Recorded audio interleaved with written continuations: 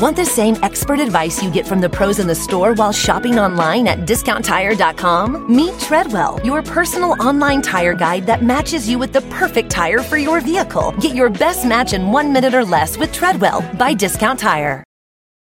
Everything's changing so fast these days, and that's a great thing. I mean, back in my day, we were lucky if we could get one video to load on our desktop computer. But now, there's the Xfinity 10G network. That means the fastest internet, with faster speeds rolling out every day, and internet that can power a house full of devices at once with ultra-low lag. So while one person streams a movie from their room, another can play video games in the basement, while another TikToks in the kitchen. It's the next generation 10G network, only from Xfinity. The future starts now. Restrictions apply. Actual speeds vary and not guaranteed.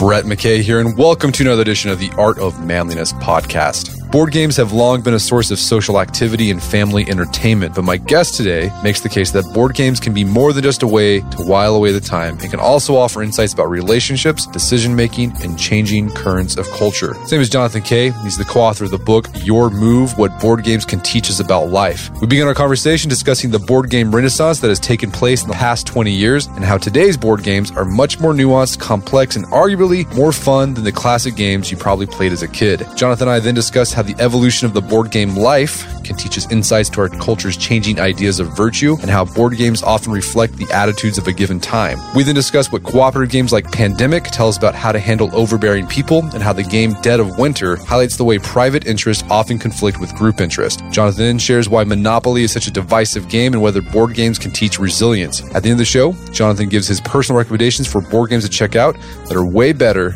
than the Chutes and Ladders type games you played growing up. After the show's over, check out our show notes at aom.is/boardgames. Jonathan Kay, welcome to the show. Thanks for having me. So you co-authored a book called Your Move, What Board Games Teach Us About Life. So what was the impetus behind this book? Have you been a long-time board gamer and you decided to bust this book out? So I played a lot of games when I was in my teenage years, and then I had kids and work and stuff like that. And as my kids got older and I had a little bit more time, I came back to it, which is not an uncommon pattern among gamers. A lot of the most passionate gamers I know were huge gamers in college and then didn't touch them for like 20 years. And so sometimes you'll go and there'll be like at tournaments, you'll see 50-year-olds playing with sort of 25-year-olds who've just picked it up. So you often see that sort of generational lag. And as with many things that you come back to later in life, you become way more analytical and passionate about it, and you're telling everybody about it. And after every game I'd play, I'd sort of hold forth and talk about all these social implications of the game. And I realized that these games I was playing were inspiring me to write, in my head at least, sort of miniature essays about what these games said about the human condition. And it was just a question of putting those down on paper. Well, I mean, I think games are a really great way to explore these different human elements or human issues, because if you think about it, if you take a step back, a lot of what we do in life is like a game, right? There are rules you have to follow in order for that thing to happen. Like take like a courtroom, for example, right? There are rules to that game that you have to follow in order for that trial to go as it's supposed to go. And a game, like a board game, allows you to do that with low stakes. Yeah, it becomes like a testing ground for that sort of thing. And it's also the case that the way the human brain works is when we become goal-directed, the same kind of synapses fire off regardless of how trivial the goal is. So when people talk about making money or, taking care of their family or, really important goals, sometimes your brain is activated in the same way when you're playing a game because you've convinced yourself that it's really important to win this trivial game. And so you're able to study yourself in these situations of stress and competition, even though the stakes are either, low or non-existent. It's still this interesting psychological laboratory. And as we argue in the book, it's also a laboratory for organizations because some of the games we talk about are cooperative games where you're all working together toward a goal. But that cooperation is sometimes nominal, as it is in many companies or media organizations or government agencies, stuff like that. So that's the kind of thing we explore in the book. So for a lot of people who are listening to this podcast who aren't big gamers, when they think of board games, they probably think of like the old standbys, Clue, Monopoly, the Game of Life, Scrabble. But as you guys start off in the book, probably like the past 20 years, there's been this quiet renaissance going on. It started in Europe. Now it's taken hold in North America of board games coming out that are like new and they're different and they're complex. So tell us about this board game renaissance. What kickstarted it, and how are these new games different from these old Milton Bradley standbys? So the history of board games, to simplify it a little bit, is that until roughly the 80s and 90s, you had this, what people will remember, if they're old enough like me, from their rec rooms. In the subculture, it's called Ameritrash. It's kind of a derisive name, but it's like games like Clue and Monopoly, Battleship, Stratego. And these are like brightly colored pieces, and they appeal to kids. And there weren't even that many of them, right? In terms of the classics, it's like you keep hearing the same couple of dozen names when people rhapsodize about the games they played in their youth. And then there was those, and then there was this completely other echelon of hyper complex war games with names like Panzer Blitz and Arab-Israeli Wars and Rise and Decline of the Third Reich, which is really very complex and highly militaristic games played out on like these vast hexagonal boards. And so you had two ends of the spectrum. You had like the battleship end, and then you had these hyper complex games. And what you're seeing now is sort of a fusion of the two, something that's fun, like the so-called Ameritrash, and something that's also complex and strategic, like these old war games. And as you alluded to, it was the Europeans, largely in the 80s and 90s, who fused the two into what is now called Euro games. So if anyone is familiar with like Settlers of Catan or Ticket to Ride, those are examples of Euro games. And as I think it's the second chapter, I argue that a lot of this is the legacy of World War II, because Europeans were kind of, I'm generalizing here, but a lot of them were turned off by these hyper-militaristic, complicated games from the 70s, which were all about war. You know, this wasn't so long after the entire European continent was ravaged by World War II. And so they wanted that complexity. And instead, they created the genre of game that took that complexity, but it's all about building things. Like if you look at Settlers of Catan, which is now just called Catan, maybe listeners will know it's about building settlements and cities, or Ticket to Ride is about building railway lines. So this hobbyist Euro game craze that I guess, well, it's not really a craze. It's been about 20 years now, or 25 years. It's really based on building. It's more aesthetically appealing. It's oriented more toward adults, and it fuses some of the best features of the two extremes that we saw way back in the 70s. And as you mentioned, it takes out a lot of like the direct, like aggressive competition. It's more of a right. I mean, you're still competing, but it's not like Risk, for example.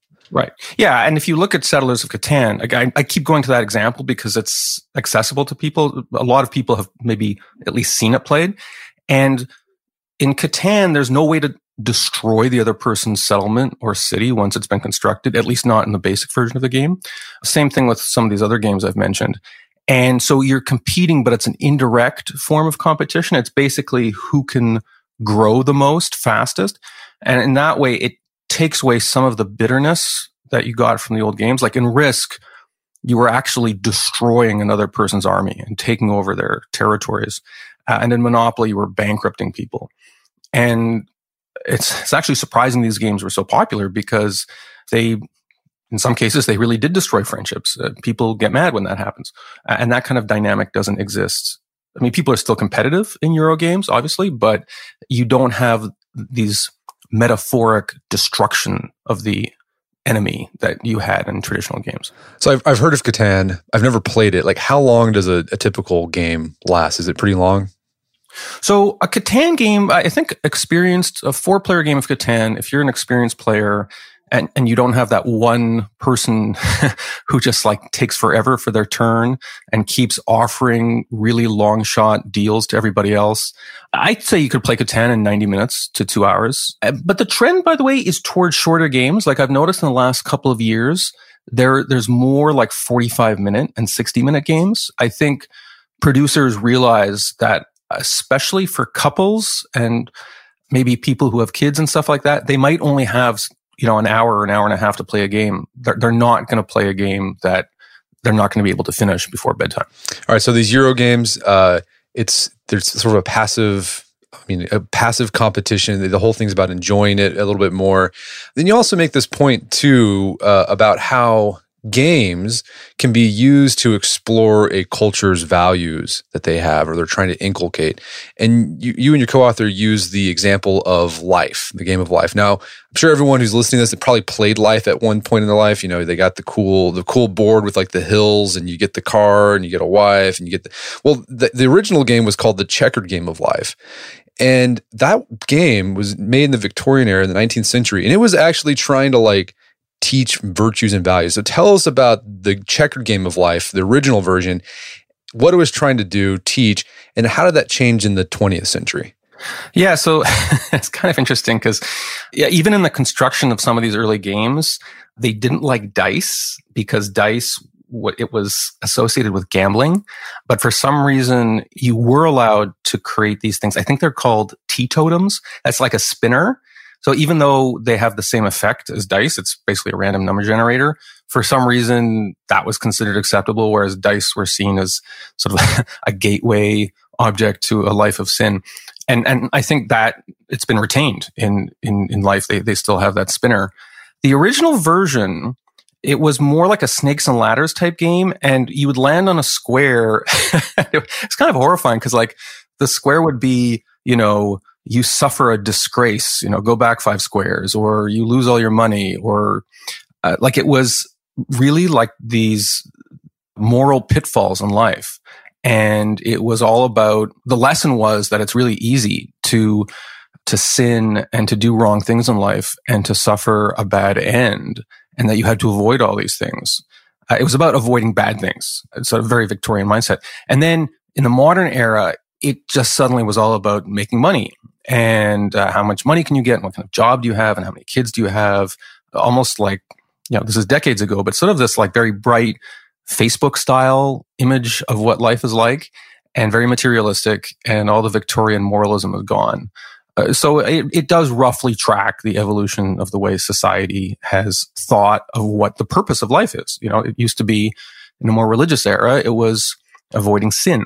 And now it's more about materialism. And you talk about those snakes and ladder type games. Those are basically games where you spin something, draw a card, spin dice, and then you move whatever it says. Roll and move. Roll and move. There's really no skill to it whatsoever. It's all just luck. And I mean, even that idea that life is just luck, that can kind of subtly impart things to people who play those games. So what's interesting is there's a philosophical argument about whether Snakes and Ladders is actually a game, because it's totally deterministic, right? Like there's no free will. You don't make decisions. You go forward or backward depending on the roll of the dice and what, if there's sometimes they call it chutes and ladders. So like, is that even a game? It's kind of just this random deterministic adventure that you have no control of. And yet these games are, if you want to call them games, are strangely popular. There's another game called Unicorn Glitterluck, which is sort of a modern version of Snakes and Ladders, but with slightly more updated atmospherics. And I see people playing that all the time.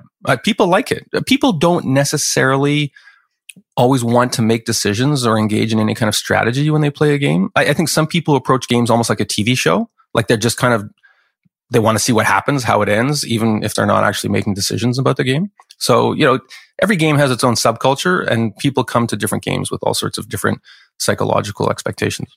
Yeah, the chutes and ladders games, kids like them because they're easy. They drive me bonkers. So we had this game that was like big in our family for a bit. It's called Uncle Wiggly. Have you heard about Uncle Wiggly? I don't know that one. Okay, it's hilarious. So what happened, here's the backstory. When we moved into our house, the previous owners left a whole bunch of board games. And one of them was like this 90s version of Uncle Wiggly. It's about this rabbit who has rheumatism. And he's trying to get the Dr. Possum to get some rheumatism ointment. And along the way, you meet these pitfalls and creatures. Well, so we started playing it because it was easy to play with our kids. And then so my wife and I started looking into the history of it. And apparently this thing started in the 1920s or 1910s. So we tried to get earlier versions of it. And we got this 1950s version of it. And one of the interesting things we saw, sort of seeing the 1950s version compared to the 1980s, is how it got dumbed down. Like the 1950s, like you draw these cards into be like these really complicated poetic couplets. And then eventually by the 80s, it was just move 5 spaces and that's it. Right. Yeah, the theme was drawn. Yeah, and actually that was, there was as with many things, I think the 70s probably was like a low point in some ways for board games, because like half the games that were released then were just these terrible knockoffs on TV shows. So if you look in people's attics, it'll be like Happy Days, the board game, or like Laverne and Shirley, the board game. It's just like these super terrible games that just take some, generic premise, like a roll and move premise, and apply like some really thin pretense of game theme, of TV show theme to it. And for many years, that's what making a game was. So at least in the Victorian era and in the early 20th century, they did invest some moralism into it. I mean, the moralism seems old-fashioned to us, but at least it was thematically interesting. Whereas, as you say, around the early Cold War decades, everything got dumbed down. I wonder what the Happy Days, like you draw a card and like the Fonz jumps a shark, is like that would. It was everything. Like I remember when I was a kid, we had like Pink Panther, the board game, or like. It's probably a Ninja Turtles board game. There's probably a He-Man board game. No, it was like having a breakfast cereal. It was just part of the sponsorship thing. And some guy was probably given like 3 weeks to create the game. And they were super crap. But that was all we had. We didn't have Euro games back then. So, and this was like in a 4-channel universe. So people played bad games because there wasn't that much to compete with it. One of the reasons games are better now is they're competing against Netflix. And if you're competing against Netflix, you got to produce a better game. All right, so there's an example of how games can reflect a culture and how that's changed over the years. You also devote a chapter to how games can be a way to explore negotiation, because there's these genre of Euro games where that's what you do. You just negotiate. And the ones you talk about, I've never played these before, but they sound really fun. One's called Chinatown and the other one's No Thanks. So what can these games teach us about how we make decisions, particularly rational or irrational decisions? So that chapter, I wrote that chapter, and it's one of the more technical chapters because I get into something called the ultimatum game, which isn't actually a recreational game. It's something that's used in social psychology to test whether people will cooperate with other people or whether they'll be vindicative. It's well known in the social science literature. And I talk about how some of the social science implications of that are modeled in this game, Chinatown. I describe Chinatown as like, if you like the negotiation aspect of Monopoly, but you don't like the dice rolling and randomness and stuff like that, Chinatown is fantastic because the pace of the game is that basically it just drives you straight toward negotiation. That's what like 90% of the game is. And I related this anecdote involving my friend, where my friend gave me a deal, but then kind of went back on it and still offered me like a bad version of the deal. But the bad version of the deal he was offering me was better than no deal at all. But I was mad at him because he changed the terms of it. And I basically, I spited myself by saying no to the deal, even though I knew I would lose the game as a result. It was more important for me in that moment that he suffer, and he lost the game too. But it hurt both of us. And I talk about like, what is the evolutionary psychological reason that people do that? And what I conclude is like, because it isn't just that deal, right? I'm looking at how I'm seen by the community. This is very abstract, of course, but it's about evolutionary psychology. And if this guy can make me a sucker once, it might be worth the short-term pain of spiting myself on that one deal, so that the next 100 times people will realize that they shouldn't shortchange me like that because I'm willing to spite myself to spite them. And so I talk about the evolutionary psychology behind that. And I think games like Chinatown and No Thanks, which is another simpler game that I talk about, really do a good job of modeling that. So in the short term, it doesn't make sense, but in the long term, it could make sense to spite yourself. Yeah, and I guess like the schoolyard version of that is the kid who's willing to fight the bully, even if he thinks he'll lose, just because he doesn't want to be known as someone who can get rolled. That it's worth it to get a bloody nose just so it sends a message like, you're not going to get a free ride by trying to intimidate me. You pay a short-term price as a reputation building tool, as a warning, but it only works with repeat players. Like if you're just interacting with random strangers who you never see again, these instincts unfortunately kick in, which is why people, get into fistfights over parking spots and stuff like that. But even though it's completely irrational in that context, it goes to the evolutionary wiring we have, which says that you can't just have a reputation as somebody who gets rolled over. You need to show people that you have some ability to fight back.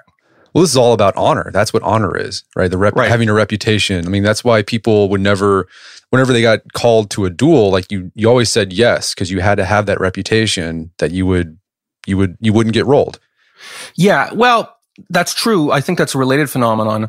Honor codes, which people talk about honor societies and honor codes, they are often very elaborate extrapolations of the instinct I'm just describing, where honor becomes a kind of cult. And you do see that in many societies, unfortunately. It can become a pathology if everybody's just going around challenging each other to duels and stuff like that. But it has its origins in, as I argue, an evolutionary instinct that is not completely irrational. But like everything else in our brain, it can be taken to extremes. Are there like honor cults in board games? Well, you do see people who get really upset and animated and they start fights. Those people tend to fall into two categories. They tend to be people who like make their living playing board games. Like, there are great chess players who are known to be really irascible, and that's because this is their livelihood. And so there's a reason they take it so seriously. And then on the other extreme tends to be very new players who it's their first time in the hobby. It's not for them, but they don't realize it yet. And their personality isn't right for it. So it tends to be people who are either lifelong professional gamers in some board game subculture or other, or people who are first timers and don't know the protocols of board games. It's rarely the seasoned hobbyist, because those people usually know where the boundaries are in terms of behavior. We're going to take a quick break for a word from our sponsors.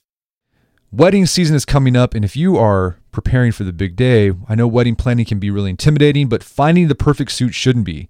Indochino makes it easy to get a fully customizable suit right from your home.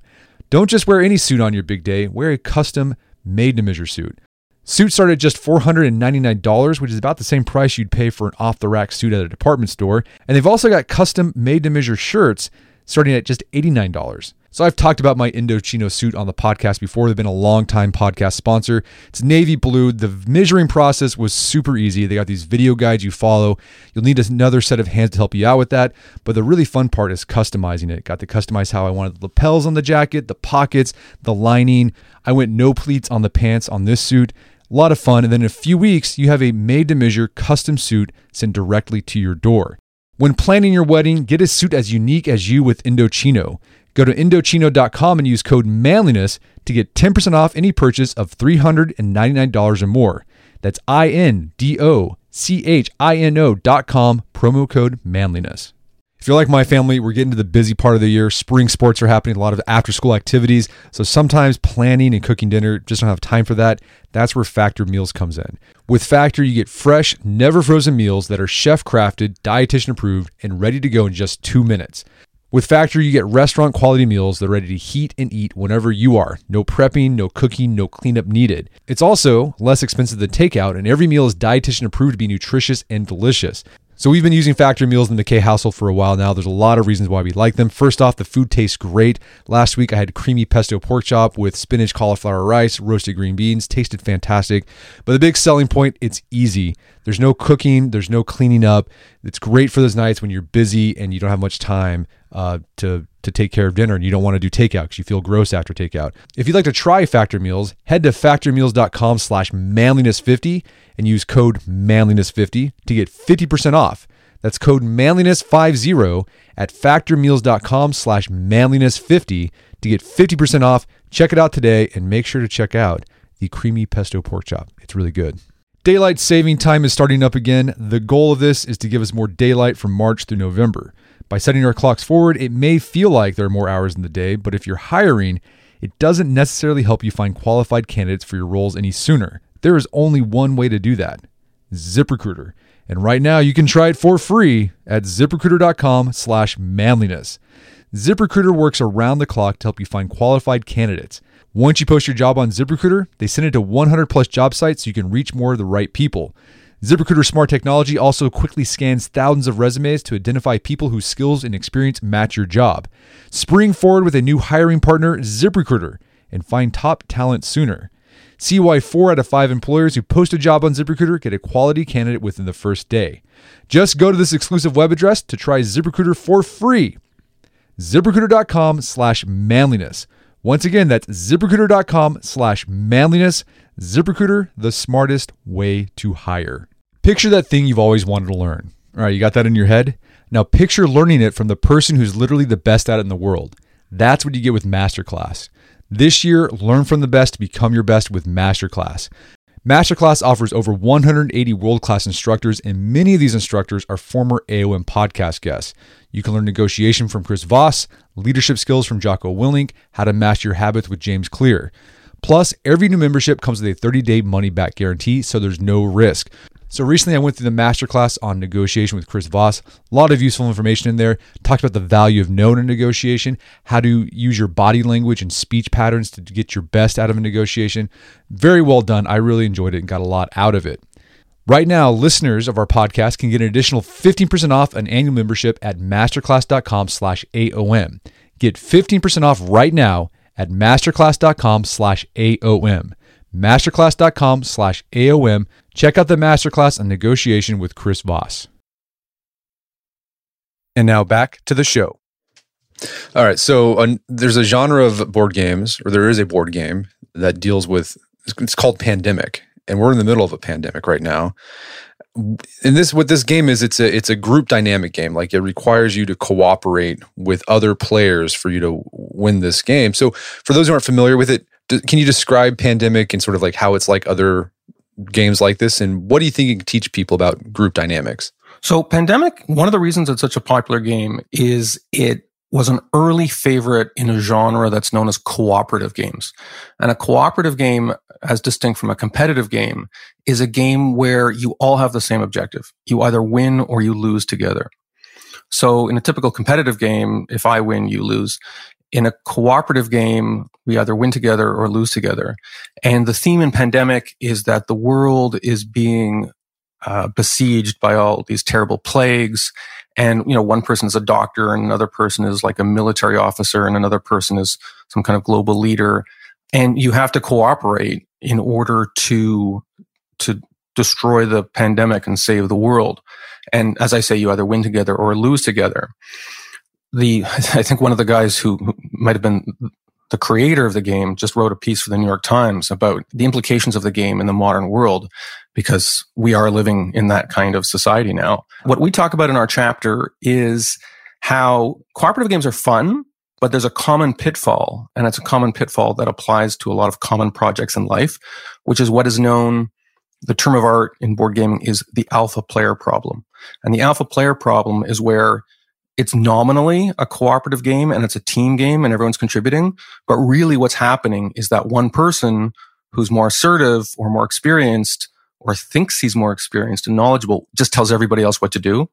And so he or she is the only person who has agency and everyone else is just following his or her orders. And that has become a common problem in some of these cooperative games. And you could also be like a freeloader problem, right? Like you just have a guy that just is not even doing anything and just lets everyone else do all the work. Yeah. I mean, you could have that. That typically happens when you have somebody who didn't want to play in the first place, right? I think in economics, that problem is sometimes described as moral hazard. Or, you also have, I guess the inverse of it is tragedy of the commons. However, when people are playing board games, it's unlike life in the sense that we don't self-select into life, right? We're born into this world and that's it. It's not our choice. Board games are a little different because everyone who's playing a board game made the conscious decision to say, I'm going to play this game. And typically you don't play a game with the intention of not doing anything. The more common problem in board gaming is that you want to play, but there's some guy, and unfortunately it's usually a guy, is telling you what to do and you're not getting a chance to play. So I mean, we've probably seen this in other group dynamics where you want to contribute, but some guy or some person just sucks all the air out of the room and doesn't let you. This happens all the time in MBA programs and other university programs where it's supposed to be a group project, and you show up on Monday and there's 5 people and it's 20%, 20%, 20%, 20%, 20% contributions. And then by Tuesday, it's more like, 30, 20, 20, 20, 10. And then by Friday, it's like 60, 40, 0, 0, 0. Like you just gradually, people start to get marginalized. In those cases, sometimes it is because they're lazy, but often it's just because there's 1 or 2 people who just take over the project. You see this all the time in life. So what's the solution? Like what can gaming, like pandemic, teach us about overcoming that? Yeah. Well, this is why people have to buy the book. We describe how modern game designers get around this alpha player problem by taking away something from the alpha player. So one thing you can take away from the alpha player is time. So you have a game where there's a time limit. You actually have you're using your phone as a timer for each move. And everyone has to do different things. And the alpha player might only have 30 seconds to do his or her turn. They don't have time to tell the other 3 players what they should be doing. Everyone is racing around trying to do their own thing. And this applies to organizations. If you have an organization where a boss is micromanaging everybody, one reason that could happen is because the boss doesn't have a lot of work to do. And so micromanages everybody else. You give that boss more actual work to do and you find the micromanagement stops. Another thing you can do is take away trust, which sounds bad, which is bad in a real world setting, but in a game makes more fun. So one game we describe is called Dead of Winter. My co-author loves that game and wrote a great chapter about it. And in Dead of Winter, it's a zombie apocalypse game where you're a survivor of a zombie apocalypse. And you have this public objective, which is the cooperative objective, where, the group has to survive. But then each of you has this secret private objective, which often is at odds with the public objective. So there's no alpha player because to be an alpha player, you have to have all the information everybody else does. If they have their own agendas, you can't tell them what to do. So it's a really interesting solution to the alpha player problem, albeit a solution that's horrifying in real life, because in real life, you want everybody to have the same mission. But unfortunately, as in many organizations, there is a publicly professed universal objective, but then everybody has their own little secret agenda that they're conniving at behind the scenes. Right. When the chapter on Dead of Winter, the games where there's cooperative plus a private personal goal, I was like, that sounds awesome. Because I love the idea, because it sounds like true to life, right? Like everyone, like you just said, like every organization has this stated public goal, but every person in that group, while they are, working for that public goal, they each have their own thing going on that they're privately trying to do. And I was like, that's like real life. Yeah. And it unfortunately, it is like real life. And one point we make in the chapter is that if you go to a bookstore, there's lots of books about managing conflict. And that's an important skill.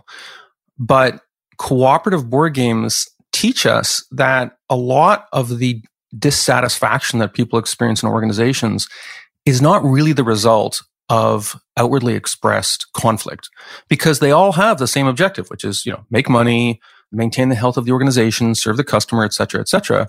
The real friction comes in these unstated, sometimes passively aggressive disputes where the common objective masks the fact that everyone has their own little private agendas. And sometimes the private agenda, it goes back to the alpha player problem. It's that they feel isolated in their desires to try and pursue the public objective. Like they're just being marginalized because someone is taking all their work because they don't trust them to do a good job. So board games, especially this cooperative genre of board games, I feel it gives a really nuanced view into the way a lot of us experience the somewhat unspoken stresses that occur within organizations, even when everybody has the same objective. All right, so Dead of Winter was the name of that game. Dead of Winter, yeah, really good game. Dead of Winter. Yeah, I'm gonna go buy that. That sounds awesome. So we can't have a podcast about board games and not talk about the board game that people either love or love to hate. That's Monopoly. Right. So first, I'll talk about this. Why do you think this game causes such strident divisions amongst people and game players? Well, it's a paradox because, as we argue, Monopoly would never be produced today. It breaks so many rules of good board game design that it's a wonder that it's so popular. And if it didn't exist and someone came to a game producer and said, hey, I've got this great idea for a game, it wouldn't be produced because it has a lot of problems with it. The main problem with Monopoly, which you would never see with a modern Euro game, is that people get eliminated from the game. So it might be a 3-hour game, but one guy gets eliminated after an hour, and he just spends the next 2 hours being pissed off at his friends and watching someone play Monopoly. Yeah, which is not fun. No, it's horrible, especially when you know you've been eliminated from that game. And so, like, no matter how badly you do in Catan, you finish the game at exactly the same time as the guy who wins. And that's true of all good modern board game designs. So there's a rule right there. The other problem with Monopoly is that it has the same problem as actually a lot of winner-take-all economies, and that the rich get richer and the poor get poorer. And there's no mechanism for reversing that. So as you know, in Monopoly, it's in engineering, we call this an unstable dynamical mechanism, but you have a situation where when you land on someone's hotel, not only do you have to give them your money, but you may have to mortgage your properties and sell off your own houses and hotels at 50% value, because that's what the rules say. And so you're not just making the other person richer, you're compromising your own value to make money. And the analogy here is that, if you lose out to a competitor in real life in your sector, you may have to sell your car. And when you sell your car, you can't run your business, or you lose your house, and then you're homeless and your life goes down in a sort of spiral. Like there's no safety net. And Monopoly is a game with no safety net. And there's very few mechanisms in the game that allow a person to get back into the game when they're losing. Whereas modern games have that. Like in Catan, you have this thing called the robber, which sounds bad, but I joke that it should be called the icon of social justice, because the robber typically victimizes the player that's winning, because the other 3 players will put it on that player's most productive property. Whereas there's very little of that in Monopoly. And the reason people stick money in free parking, which by the way is not in the rules, but it's become this sort of folk rule that says, okay, we'll have all this big pot of money. It'd be like a lottery. The reason people do that is it allows people that are losing to get back in the game. It's like people have created this folk solution to a problem in Monopoly, and we have collectively decided that this is how we're going to solve that problem. It's still a terrible game, and I don't like it, and I don't recommend it, but it's better maybe with the lottery in the middle than without it. Well, that's something you and your co-author talk about with some of these, old standby games, that people have actually modified the rules to make them more palatable or make them more fun and engaging or just different. I mean, so Monopoly, there's the free parking rule. I think in life, you talk about people like they're selling kids, which is terrible. You wouldn't do that in real life, but it's like, well, it's something different. It's not, it just adds some spice to the game, makes it a little bit more fun. Well, the reason people sell kids to each other is it's such a great way of undermining the bright and shiny bourgeois normalness that the game exudes, right? Like it's transgressive and people like being transgressive.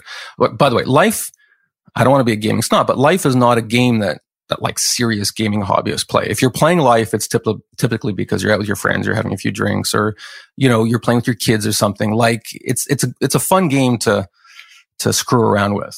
You would never find this kind of customizing of rules on this casual basis done in among serious chess players, for instance, or serious backgammon players or something like that, or even serious Scrabble players.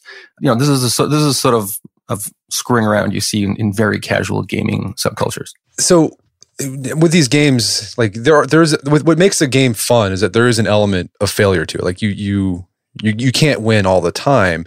And doing this for as long as you have, do you think your experience like failing in board games, has it carried over to the rest of your life? I mean, has it made, like, what I'm trying to say is have board games sort of been exercised for resiliency, or do you think that there's no crossover?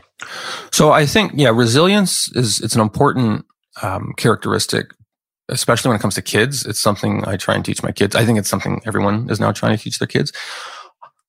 I think it depends on your personality, what you're going to get out of it. In my case, one huge thing is because of the way board game subculture works, among hobbyists, there is this, it's not required, but it happens a lot where you play the game, and then as you're putting the pieces back in the box, you spend like 10 minutes analyzing the game. And it's sort of like, I thought I was going to win, but then you got control of this space. And then I realized that I had to take this risk, and the risk didn't go well. And then this, and a lot of people hate that. Like when I play with There's certain people I play with who are like, John, the game's over. Like, let's talk about something else. But there's other people who the discussion literally will sometimes go on almost as long as the game itself. And I'm that kind of person. I love the post-game analysis. That habit of mind has totally influenced the way I live. It's influenced the way I do my job. It's influenced the way I parent. That if something doesn't go right, I try and ask myself, like, say, hey, look, I wasn't Snakes and Ladders I was playing. I made decisions in that game. What were the decisions I made that were good, and what were the decisions that were bad? And because I play a lot of board games and I'm in that habit, I now just do that in every aspect of my life. And it can be super annoying to others when you think out loud, like, why did I get ripped off at that supermarket? Let's look at the 17 reasons. But it can also lead you to get lessons from stuff that formerly would have just caused you resentment and anger. Yeah, it sounds like the games, like they give you a mental model to think about your life or different situations in your life. Yeah, and by the way, that model is not always reassuring. Like, right. If you lose a game because of bad luck that you couldn't control, that can make you fatalistic if you apply that to the rest of life. Most of the time, though, when you lose a game, like a strategy game, the kind of game that maybe we talk about more in the book, there's a reason. And it's a reason that you had control of. Now, you can take that too far and just like turn that into a cult of self-recrimination and say, oh, I made those 4 mistakes, stupid. But that's not the way you want to approach it. You want to say, hey, look, I'm glad those mistakes came in this game. Games are fun. There's, no one got hurt, and they're designed to be low stakes. My co-author has this metaphor that, games they create this sort of circle. The circle, and if you stand in that circle, you can experiment and you can have fun and you can try new things, and it's just a game. And you're in this environment where, you can try and be aggressive or passive or fooling people. You're not bound by all the same rules that govern your personality outside of that circle. And if you're smart or if you're adventurous, you will use that experience to field test ideas and strategies for dealing with life that you can then apply when the stakes are higher in real life. All right. So a lot of people are stuck at home. Are there any games for people who are just starting, who want to get started in this Euro game genre? Any ones you recommend checking out that are easy to learn and fun to play?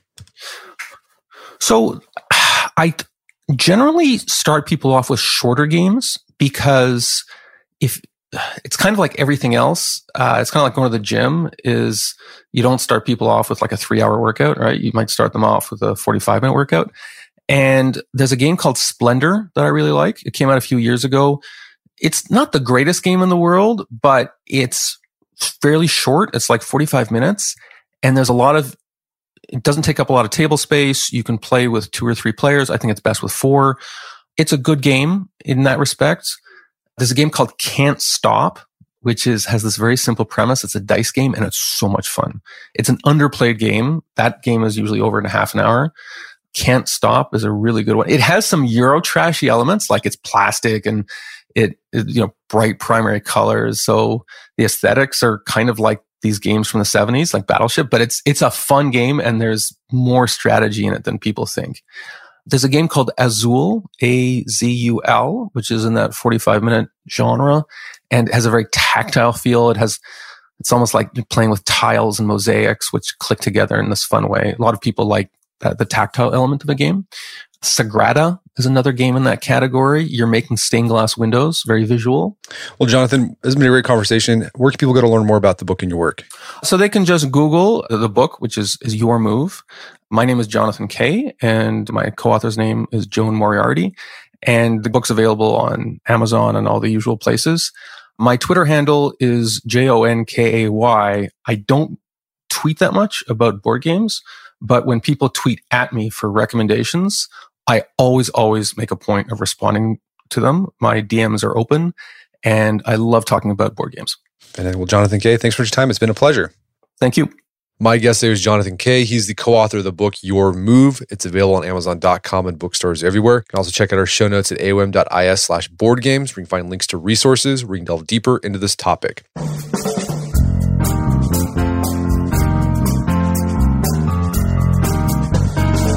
Well, that wraps up another edition of the AOM podcast. Check out our website at artofmanliness.com, where you find our podcast archives, as well as thousands of articles we've written over the years about pretty much anything you can think of. And if you would like to enjoy ad-free episodes of the AOM podcast, you can do so on Stitcher Premium. Head over to StitcherPremium.com, sign up, use code manliness at checkout to get a free month trial. Once you're signed up, download the Stitcher app on Android or iOS. You can start enjoying ad-free episodes of the AOM podcast. And if you haven't done so already, I'd appreciate it if you take 1 minute to give us a review on Apple Podcast or Stitcher. It helps out a lot. And if you've done that already, thank you. Please consider sharing the show with a friend or family member who you think would get something out of it. As always, thank you for the continued support. Until next time, this is Brett McKay, reminding you not only to listen to the AOM podcast, but put what you've heard into action.